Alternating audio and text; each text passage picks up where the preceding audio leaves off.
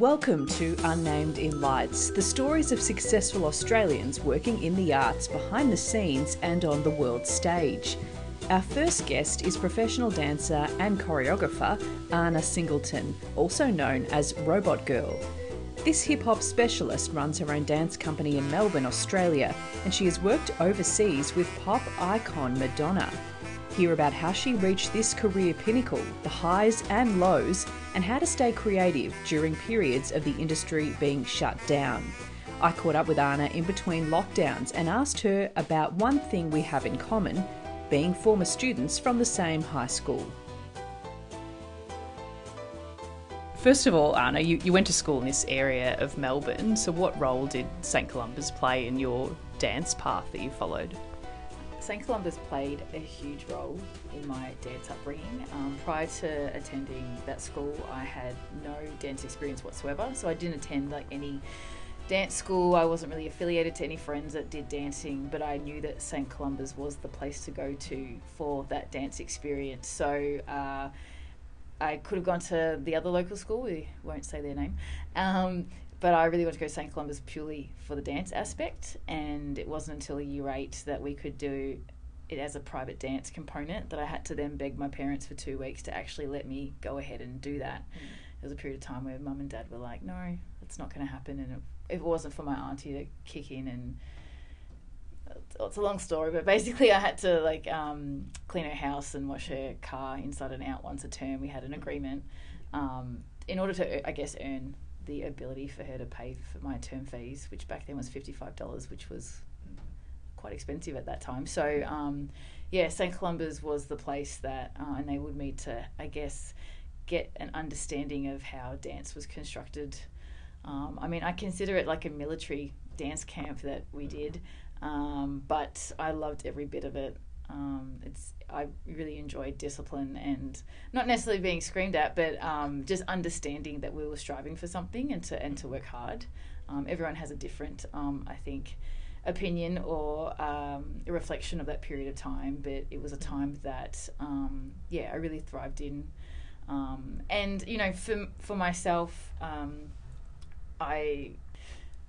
as I had no dance experience prior to that, it was one of those things where, it was my first, I guess, participation where you kind of had a sense of a hierarchy of dancers, at that point, favourites or sister of a sister, and, you saw people that just had ballet and jazz technique and all sorts of, experience, and it really did kind of put you in a box of, I'm not at that standard, or I can never kind of strive to aim for where they're striving in terms of, I guess, placement or acknowledgement within that setting. So, over the years, you could just drop off private dance, but I still just loved it regardless. So it was something that I really continued to do. And, in year 11, I choreographed a duo with my friend, and it was the day that I still consider the day that my life changed, because Linda Henderson, the dance teacher there, was all of a sudden saying to me she wanted me to do year 12 dance. She wanted me to choreograph the year 12 dance. It was just it was such a huge acknowledgement. And I remember everyone at that time, I feel like it's like a fairy tale in your head what you kind of tell yourself, but we're just wow, I didn't know you could dance like that. And it was just such a pivotal moment in terms of how I felt inside was actually being described by other people. So it wasn't just all my head that I loved dance and I could feel something unique and special in me. It was other people that were also hey, that was cool. Okay, and you probably answered my other question, which was, is there a certain moment that you thought, this is it, I want to do this professionally? But it sounds like that choreography that you pulled off at school, that was it. Yeah, I wouldn't say that was it. I feel like I was still brought into a world that was, at that particular time, hip-hop wasn't hugely popular, especially at my school. Well, there was only a few of us that were considered into gangster music, and then the rest were into I'm not going to say emo, grunge was, I think, the trend at various point. So no, I still had this belief that because I have no flexibility whatsoever, and that if I didn't have any ballet technique, that you would never amount to anything or never make it. So I sort of still continued to see it as a hobby. And even as I started to continue to teach opportunities come up for me to teach dance, I still would, when everyone would say to me, well, what else do you do? You know, what are you doing with yourself?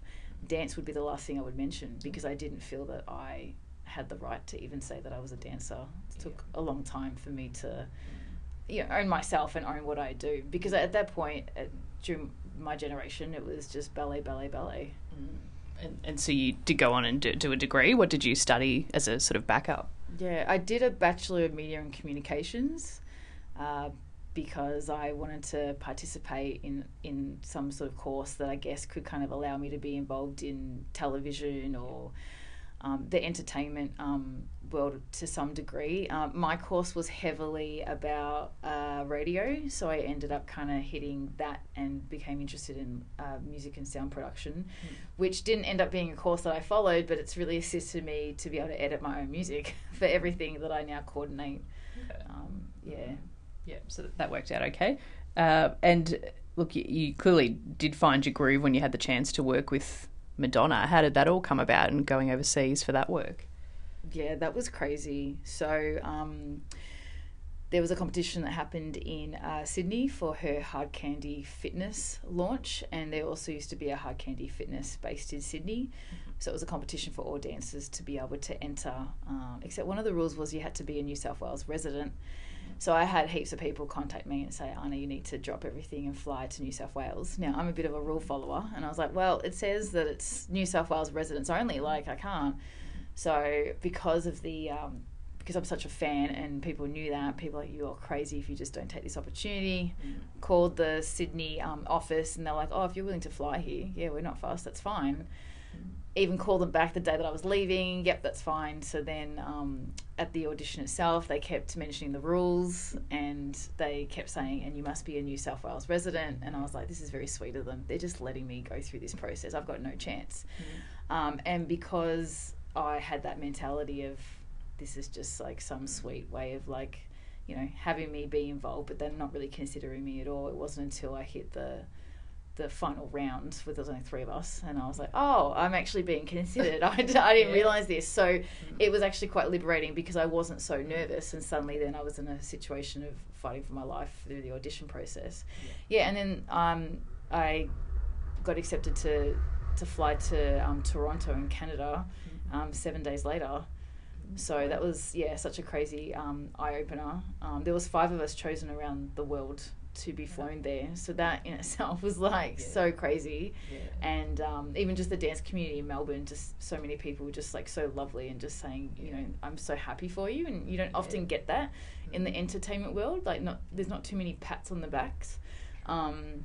So that was really exciting as well. So it was a very surreal situation. Like it was a massive launch. They had major media there, they had a red carpet, and we were training with her people, and they were incredibly giving and generous with their time and with what they had to say. And so for myself, that was my first time of experiencing people that, you know, are in a major industry in the States being lovely people. And I've always been told, and this is the thing, you always kind of get told, well, that's just the way the world is, or that's just the way it goes. So you kind of think, oh, cutthroat, like everyone's out for themselves. So it's nice to come across people that make you go, no, you can actually be a really nice person, you know, and totally. and being really encouraging for people. So when Madonna like stepped into the room, it was just like so intensely crazy, because there were also 20 Canadians in there, so it wasn't just 5 of us. There was 5 of us around the world, but then 25 of us in that space. So did you get to talk to Madonna? No, we were told we were not allowed to step in front of a line. There was a line taped down, and that we weren't to speak to her, but she came into the room full of energy and came up towards us, and we could kind of crowd around her, and she spoke to us being her usual self, that is still very much her, of how she presents herself, I should say, like in mainstream media. Yeah, so you didn't chat one-on-one, but she certainly was influential in she was right there encouraging you. Yeah, exactly. We were like huddled all around her. I'm not going to repeat what she said, but we'll keep that private. That's okay. And look at it. Just goes to show, if you don't ask, then you never know. With that whole competition, you could have just let that go, but you pushed and made it happen. Yeah, and I only push because I was encouraged to do so. I'm not that person to necessarily jump off the cliff and go, I've got nothing to lose. That would make me a Sagittarian. So I really have to thank all the people to go, just go for it. Because I also had work scheduled at multiple dance locations that day.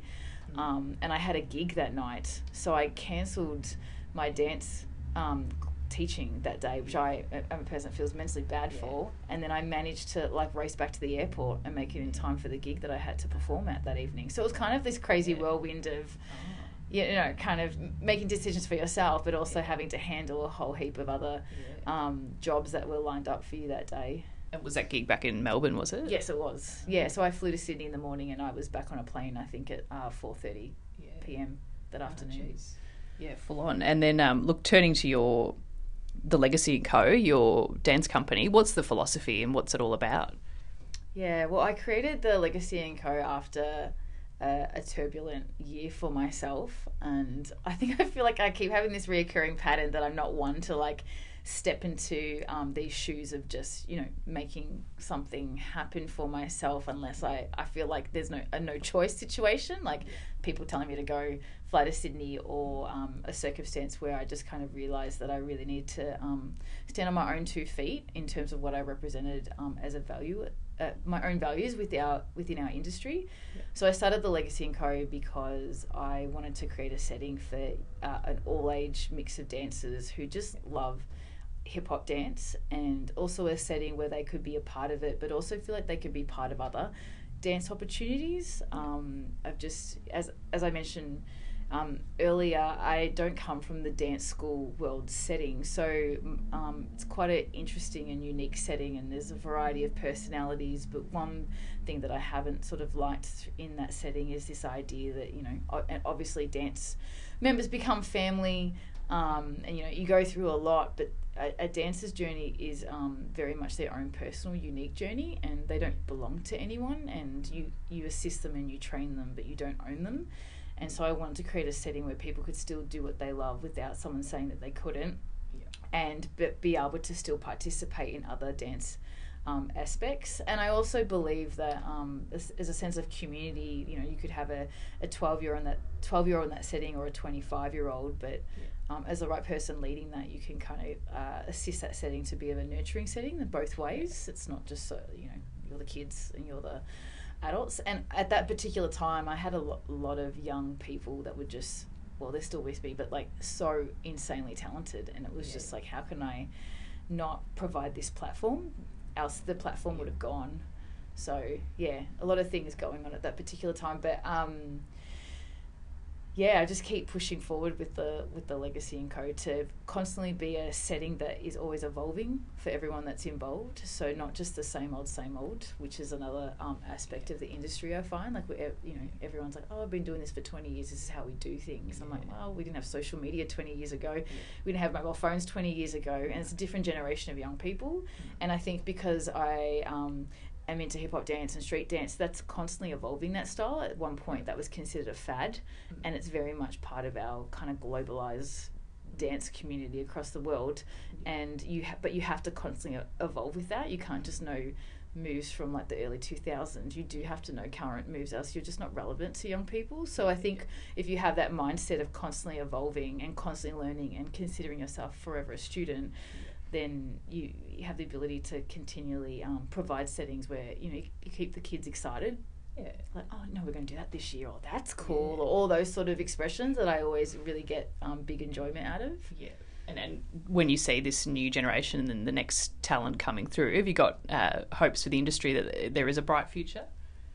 Yeah, well, I think the dancers and today have just there's so many platforms for them to discover dance and push and support each other. It's not like how it used to be. No, they get to come to class now and they get to film the dance and practice it. Back in my day, you just had your memory and you didn't even have the music. Like you just had to, just practice mentally.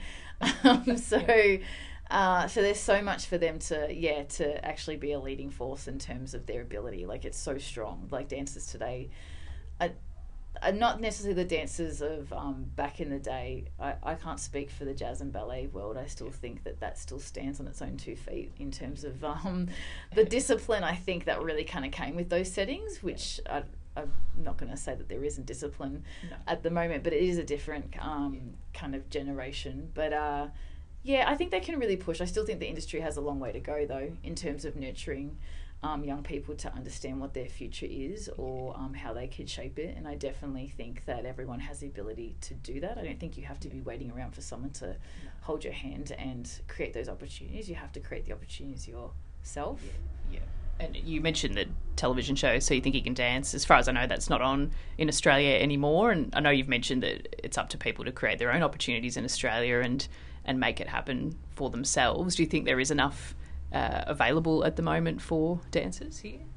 Well, in Melbourne, there feels like there's so much available to dancers. I used to be myself in another dance company, Skim Dance Company, which is mainly contemporary. We used to be like the only two that were sort of doing these extra activities, I guess you'd say, on a Sunday. And now there's like real major competition. Everyone's like, got their rehearsals and stuff. So it means for dancers, they're really being mindful about what they're choosing in order to honour and their commitments, so to speak. So, but these are all things that people in our industry have decided to create themselves. Like myself creating the Legacy and Grow, Skim creating Skim. Like it's new generations kind of coming through and deciding to make their mark. And I definitely think there's still a long way to go to encourage young dancers to feel like they're receiving the mentorship, to know that they have the ability to create. But not everyone wants to create. Some people just want to dance as well. They just want to participate and choose that as their expression rather than becoming creative directors in 10 years or something. But those opportunities are still there for young people. Yeah. And with artists here, do you think with the pandemic, is there still movement and people travelling overseas to go seek out opportunities, or do you think that people are going to have to stay here and kind of make it work for them?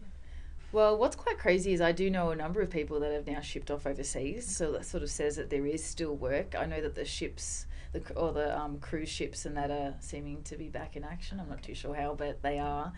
But I definitely think that dancers have to consider, what is in our own backyard to be able to push. The problem that Australia has is our entertainment music industry.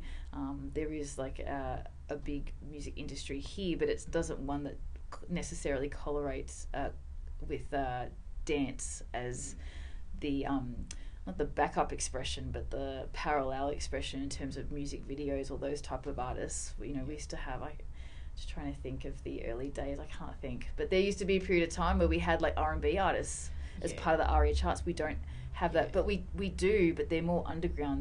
There's actually a ridiculous amount of talented budding artists, but they just haven't kind of hit that mainstream. Or I can't speak for the music industry, but I think like Shakaya comes to mind, for instance, that duo, for example. Do you remember that? I think so. They sang Cinderella or something. I think so, yeah. And then J Wow or J something, J West. Oh, yes. I don't want to sing because I can't sing. But yeah, there was a whole era and it started to get exciting again. Like, wow, that's true, there's going to be some gigs or sort of tour opportunities. And now it seems to be just reality TV shows is the opportunity, variety shows is the opportunity to perform on. Yeah, you don't have So You Think You Can Dance, but I guess you've got Dancing with the Stars and other programs that are floating around. Yeah, they are very different though, because they are more for the ballroom scene, for example. But So You Think You Can Dance, it's a shame that this current generation doesn't have that type of show, because that show was really crucial to bringing us all together across all the states. I remember it created a huge family of dancers and kind of got us all together. And also prepared dancers for the aspect of auditioning, because auditioning in front of cameras is extremely intense. And funnily enough, I just happened to watch the episodes that I was featured on I don't want to say, but like YouTube last night. I hope they're allowed to be up there, because someone just put them up last week, and I was I actually get to watch this and see all these people. And a lot of people probably don't get to see those auditions apart from that show when it was on air. But just to give people an insight that aren't familiar, like what is it like when you're there auditioning for a television show? Like what the rejections, the setbacks, everything about it. Auditioning for a television show is extremely intense. I auditioned to seasons in a row. First season I cried on national television, which I do know to this day. It was just, they just made decisions to make a television show, but I'm not that sort of person to, I don't know, when the cameras are rolling and you know that this is going to be aired to Australia. So I got booted on one of the episodes. I basically didn't get to dance, so we've rehearsed all day, and then I was just like, some of you are going to go today, and it's like myself and the dance partner that I had. And so that was a shock to the system, because it was like, wow, we didn't even get to dance. Like, is this TV or like, yeah. And then the second season I came back because I wanted to come back with a different mindset, because nothing can prepare you for having all these cameras, and you're learning something, but they're interrupting you by saying, how's it going? It's like when I watch MasterChef, they're cooking, and it's like they've got something to do, but they're like, how are you going? What are you cooking? And the person's probably thinking, bug off. But yeah, so I wanted to go into the second season to experience, like, I know what these cameras feel like. I know what this setting is. I don't care. Like, I'm so open to this experience. If I get booted out, I get booted out. Yeah. And then, interestingly enough, when I missed out with the Contemporary, as soon as I saw the Contemporary, I knew I was going home. But we got to go into this waiting area where there was just sort of food and other, I guess, booted out contestants. Yeah. And it was like a wave of relief was lifted off my shoulders. And I remember thinking to myself, wow, even with the mindset of they can throw anything at me, I'm so open, I'm so cool, like I don't expect anything, each day is a bonus. There's still this crazy immense pressure that is in your face, because I think cameras are rolling, and some people would really thrive in that setting, and some people would feel really self-conscious of that setting, because it's not a natural, normal setting. I mean, I'd be curious to know the current generation, how they would go, just with social media and selfies being the thing, you know what I mean, putting yourself more out there. You're right though, with MasterChef it's a lot of interruptions, and people probably be shocked to see behind the scenes like what it actually takes to film that kind of program. Even like, we're going to do that again, everyone, can you please make sure you're laughing again. Exactly. And how do you sort of apply what you've learned and transfer that onto the students you're teaching, and trying to inspire them with what you've all the knowledge you've acquired?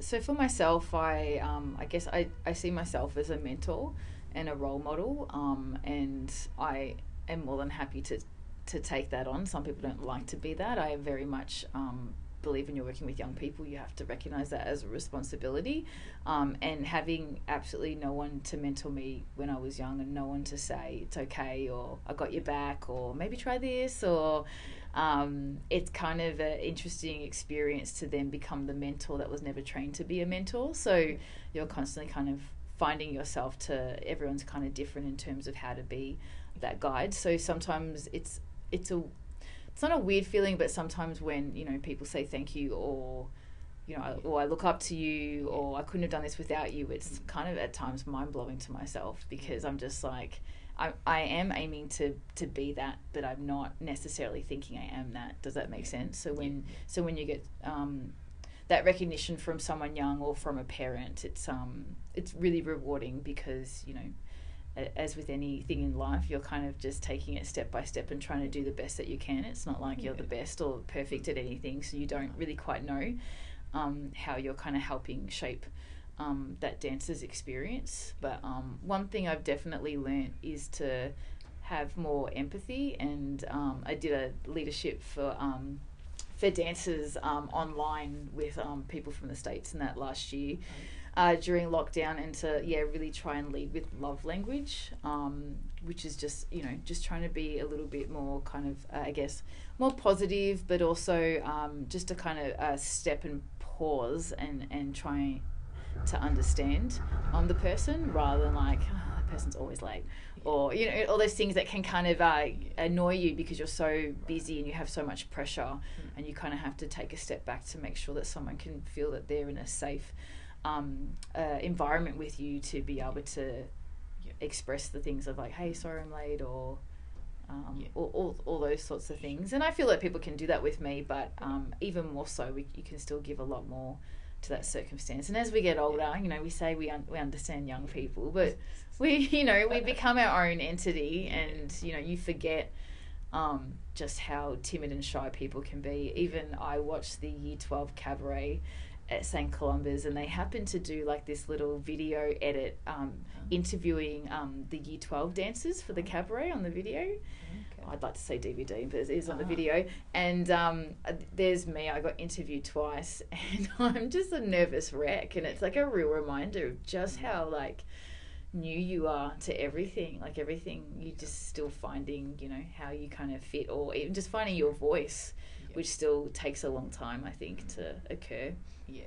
Yeah, definitely. I guess maybe just more so related to, you know, the current circumstance of the world and in the entertainment industry, especially with lockdowns happening in Melbourne.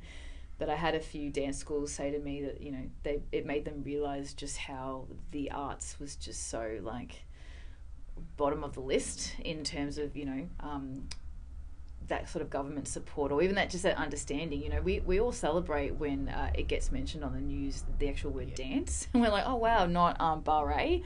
Like there's like it kind of gets mentioned and it doesn't get mentioned, and you know.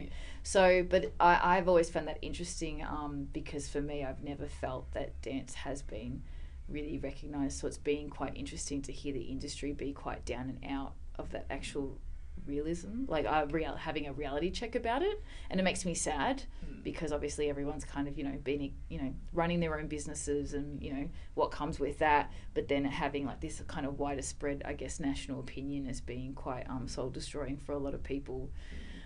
Whereas unfortunately, but fortunately for me, as ballet wasn't my thing, I already had to deal with the feelings of, you know, of not feeling good enough for something. So it's it makes me sad that I feel like it's across the board that people that have responsibility of young people participating in dance, I just got a huge reminder of just how it's just not seen as irrelevant.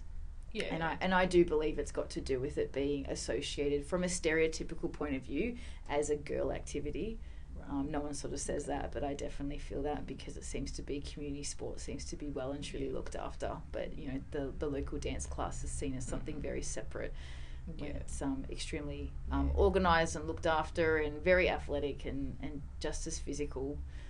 And probably more stressful in terms of having to do a show or do a concert and what kind of comes with that. But and I guess the music theatre world maybe would agree without speaking for them, but I know they've felt a lot of left behind. You've got the Harry Potter jumper on. Yeah, it's really sad. It's all of us together, really. They've just been kind of brushed to the side, but it's the entertainment industry and world that, you know, provides some positivity and provides, I guess, escapism for people that aren't heavily involved on the actual production side of things. So it's sort of sad that during these times where people probably need it the most, you know, smiles on their faces, that's the one industry that has to get kind of shut down through the circumstances. And not so much of a big government support in any kind of way. Yeah, look, I forgot to ask about just going back to Hard Candy, how did that experience overseas, how did that shape your outlook as a dancer and your future trajectory?